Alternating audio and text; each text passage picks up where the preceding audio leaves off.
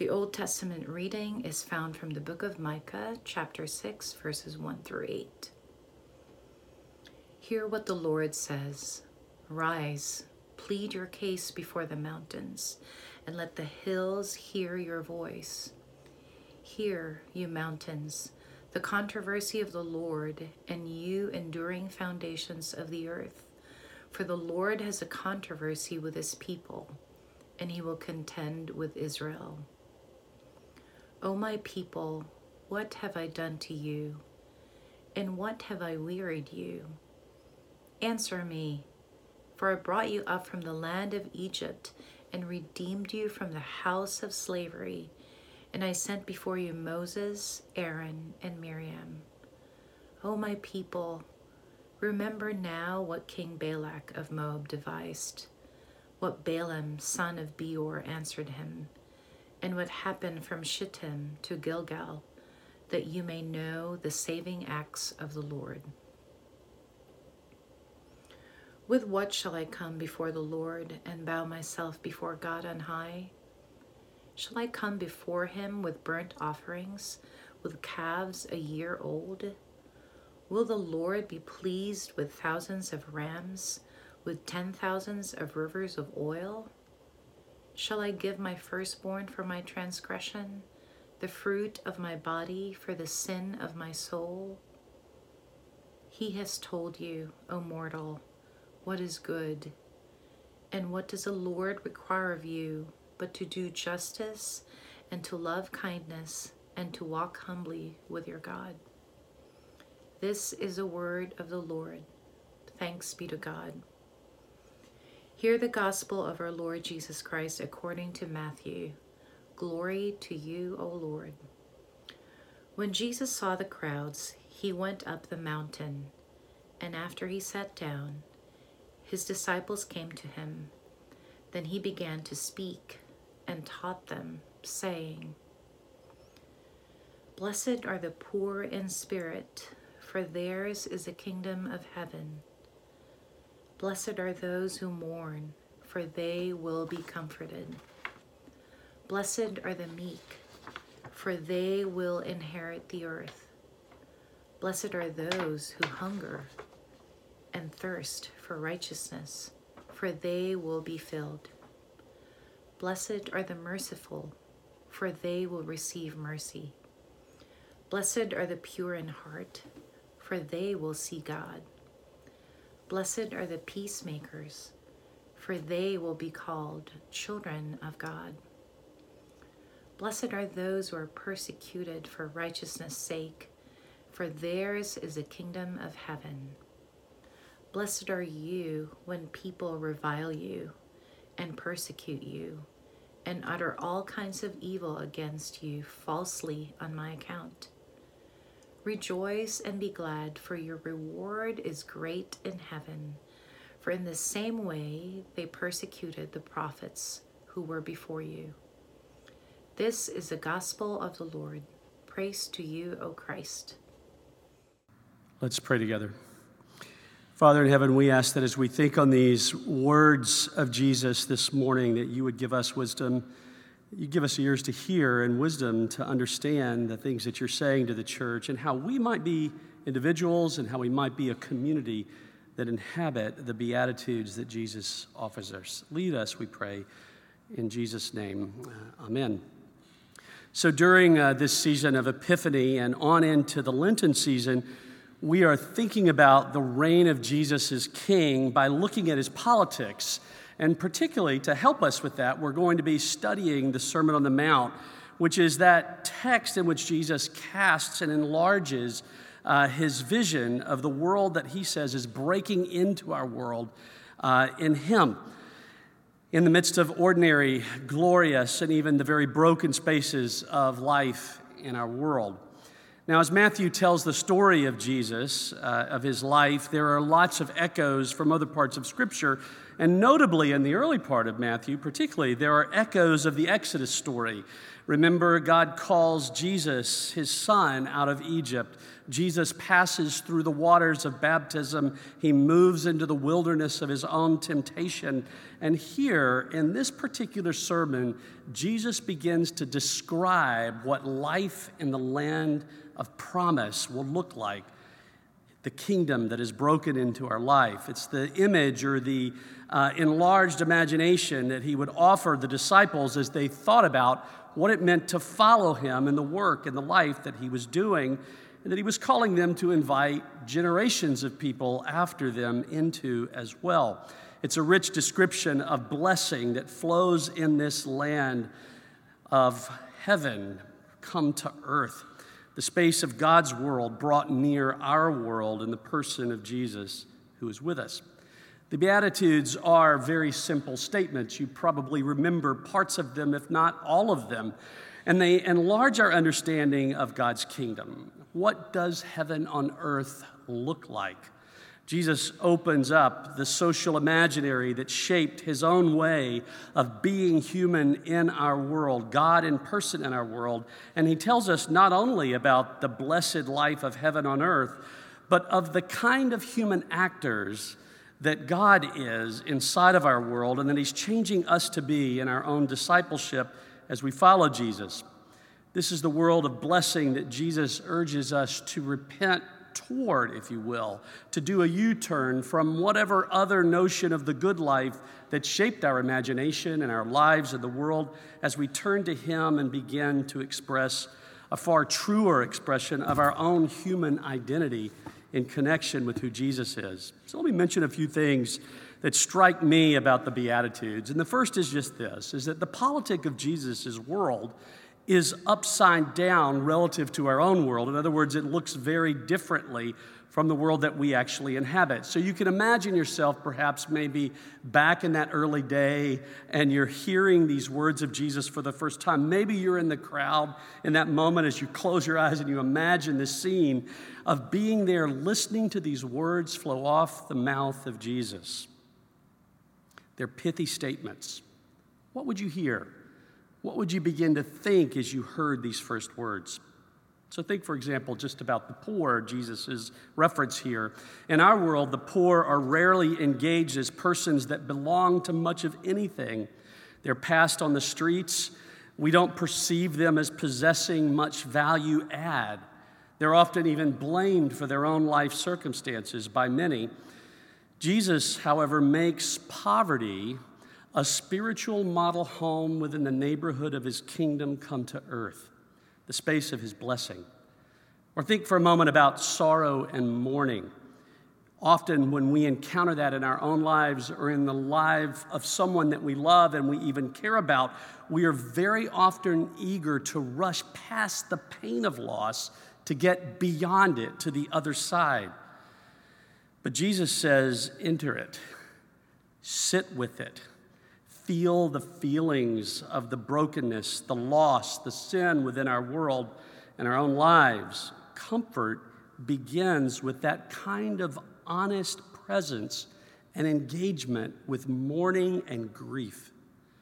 Or take Jesus' assertion about people that hunger after righteousness. It's important here, I think, to remember that this word that's translated righteousness very often and most often in Scripture simply is the word justice. So Jesus here imagines people hungering after justice in the same way that you and I become hungry and we want to eat, or we become thirsty and we're moved to quench our thirst. Jesus says that this thirst or hunger for justice is as much a natural appetite of those who inhabit his kingdom as anything else. In this land of God's blessing, they are satisfied in every way, even the appetite of justice. But in our world, that's not often the case, is it? I think of Amanda Gorman's beautiful poem when she utters those beautiful words that the norms and notions of what just is not always just is. Or I think of the words of Martin Luther King Jr. when he very famously said that the moral arc of the universe is long, but it bends toward justice. There's an acknowledgement of the very promises of Jesus regarding justice, and yet the lived reality in what just is not justice. Jesus says this hunger is a part of his kingdom. Or think about those phrases that Jesus utters around the meek and the humble. He says they will inherit the earth. In fact, in our world, it seems that it's just the opposite that happens. It's the arrogant, the selfish, the prideful persons, the eager persons that seem to get most of the real estate. Jesus' hearers at the time would immediately hear these words, these phrases, these pithy statements, and they would shock them. Because what they're hearing is that the world of the future is quite different from the world of their present. And if they happen to be people who were literally poor or meek or individuals that dreamed of justice and thirsted for justice the way Jesus described it, they would also hear in these statements of Jesus that they belong, that this is your home, that God sees and hears you in all of your places of loss and difficulty, in all of the ways that you and I experience the world that is not as it should be. The Beatitudes are a rich description of how God operates in the land of our world when he gets near it in the person of Jesus. The left out wake up to their sudden inclusion. They experience the comfort of a God who has come near him. They hear of their own inheritance of the land of blessing. God's kingdom is upside down in nearly every way in terms of the way most of our world seems to operate. But secondly, the Beatitudes reveal to us something about God's own self as he was revealing himself in the person of who Jesus was. You could say that the Beatitudes are actually a very rich description of Jesus himself in our world, as he lived, as he acted, as God in person in our world. And so therefore, because they are part of who Jesus is, they invite each of us, actually, and each of the hearers then, to inhabit a very different way of being human, to reach toward a deeper expression of their own selves, we might think of. The poor in spirit, think about them for just a moment in this connection. Maybe even just the poor people that are gathered on that hill that particular day. Jesus seems to have them in his mind as he begins to call them, as Matthew articulates it, to a poverty of spirit. Why does Jesus drag poverty into his vision of the kingdom in this kind of way, as a model home, if you will? Matthew includes that descriptor in spirit, which we might almost immediately say, thankfully, he's softening the blow. But actually, he doesn't.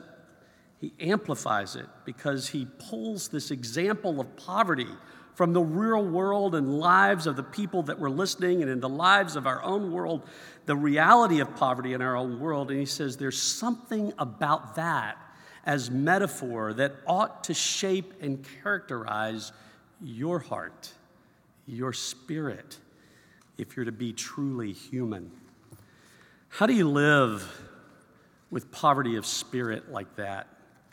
So think for just a moment, if you will, in connection with this, about your relative wealth or your relative riches, or if you will, your relative poverty for just a moment. If Jesus were to look on your life or to look on my life and he were to observe that there's an over-attachment to riches, right? And riches might be money, and it might be all kinds of other things. It might be having the resume that just never stops. It just keeps growing. It might be the catalog of knowledge that you've accumulated over your particular years that you find an identity formation inside of. What are your riches? And if Jesus were to look on you and say, hey, you're over-attached, you're finding your identity in this space rather than in me, how would you deal with that? How would you seek to detach from that over-attachment? I've been reading recently more and more of Ignatian spirituality, and in a book I was reading last week, in fact, I was reading about Ignatian of Loyola, his advice on poverty.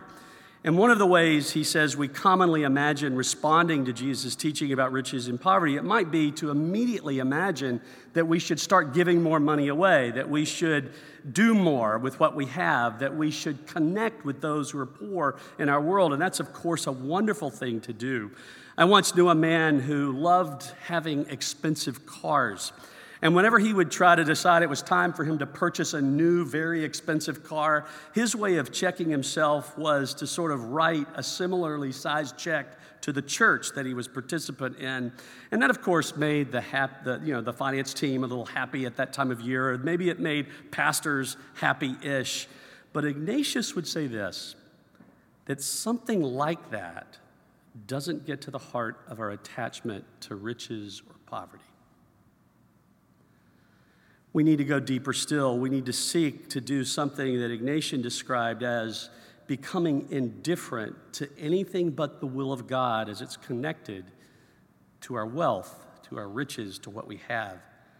To be poor in spirit, in this sense, means to live with radically open hands around that which we have and to simply want to discover what is the will of God for me in this broken world with that which I've been graced.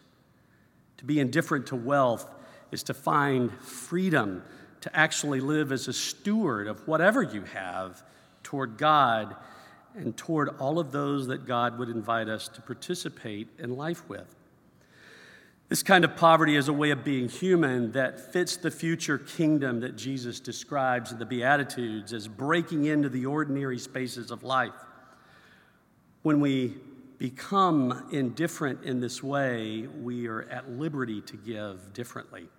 And you can imagine that if you were one of the poor that were listening that particular day, something about this message might feel really attractive because suddenly there's a place for you not only in the future, but that actually begins now in the reality of your relative poverty today. Jump into the blessed or the meek statement that Jesus offers. Meekness or humility is a characteristic that we often confuse in many different ways. We think it's about bad-mouthing ourselves or denying gifts that we actually have. I love the way Thomas Merton tweaks some of this misunderstanding. He says, actually, humility is being exactly who you are, gifts and all, the gift of you for the sake of the world. So think about a world in which a humanity that exhibits true meekness would be true. You see, the only way that the land or the earth or a country or a community becomes a fruitful context of life is when those who inhabit it live in a meek way toward themselves and God and one another. When human beings hold and leverage all that they have, the gift of themselves, the gift of their resources, the gift of their knowledge, collaboratively alongside of one another as a part of the greater community for the common good. We live as a blessing one toward another. Then the land actually becomes a place that flows with milk and honey, as the Old Testament imagines. Jump forward to this last paragraph. Blessed are you when you're persecuted and reviled for my name. Rejoice because great is your reward in heaven. Again, a thing that we might find a little bit easily misunderstood in our particular context, because there are actually lots of ways in which Christians in the church bring about insults on themselves, right? Because we live hatefully or in fear or out of white supremacy, we might even sort of argue, or in a sort of a manner inside of Christian nationalism and so on. In other words, there are lots of things about the church that even Jesus himself would reject and does reject. The Christianity that Jesus urges us toward isn't about enduring those kinds of insults. Jesus is talking about the way of love that marked his own life. And he's talking about people that begin to inhabit that life of love as he inhabited that life of love. As poor in spirit, as those who mourn alongside of other mourners, as those who are meek and humble, leveraging all that they have for the sake of others, as those who engage in the costly effort of peacemaking, of being a bridge, across great divides, of those who practice what it means to hunger and to thirst for more and more and more justice. He isn't giving us simply the label of Christian that is the problem. Jesus has in mind the way we live life, being like God in his life in the earth, and so a far truer expression of our own humanity. And when we're reviled like that, we should not despise it. We should welcome and understand the fact that we are like Jesus at that moment, reviled because of love. Love for God and neighbor, as it's articulated in these Beatitudes, is not always well tolerated in our world, as we just said, because the kingdom of God is an upside-down reality relative to our world. Jesus' own experience of living this way in the context of our own broken world was that he died, was crucified. But Jesus says the life of heaven is breaking into these moments marked by loss and hate, and that God's world will prevail, will stand the test of time. And the point or the invitation for all of us is this practice of repentance and faith. That is, engaging in this U-turn from whatever we have previously identified as our identity and our meaning and our hope and our confidence in the future, moving and turning away from that toward Jesus himself and the promises of his real kingdom. It is to enter the invitation of becoming more human, not less human, of living more faithfully in the place of this earth now and not simply waiting for the future coming of God's kingdom. God in grace has not left us to the norms and notions of what just is, but he's broken in and he enlarges our imagination that we would want more, that we would delight in God who wants more for us. So as we think about these Beatitudes, simply this: may God give us grace to hear what the Spirit is saying to the church, and more grace to receive what he's saying to each of us as we hear these common and familiar words of beatitude this morning. May we inhabit them. May we live in their fullness and so experience the blessedness of heaven on earth. In the name of the Father, and of the Son, and of the Holy Spirit, amen.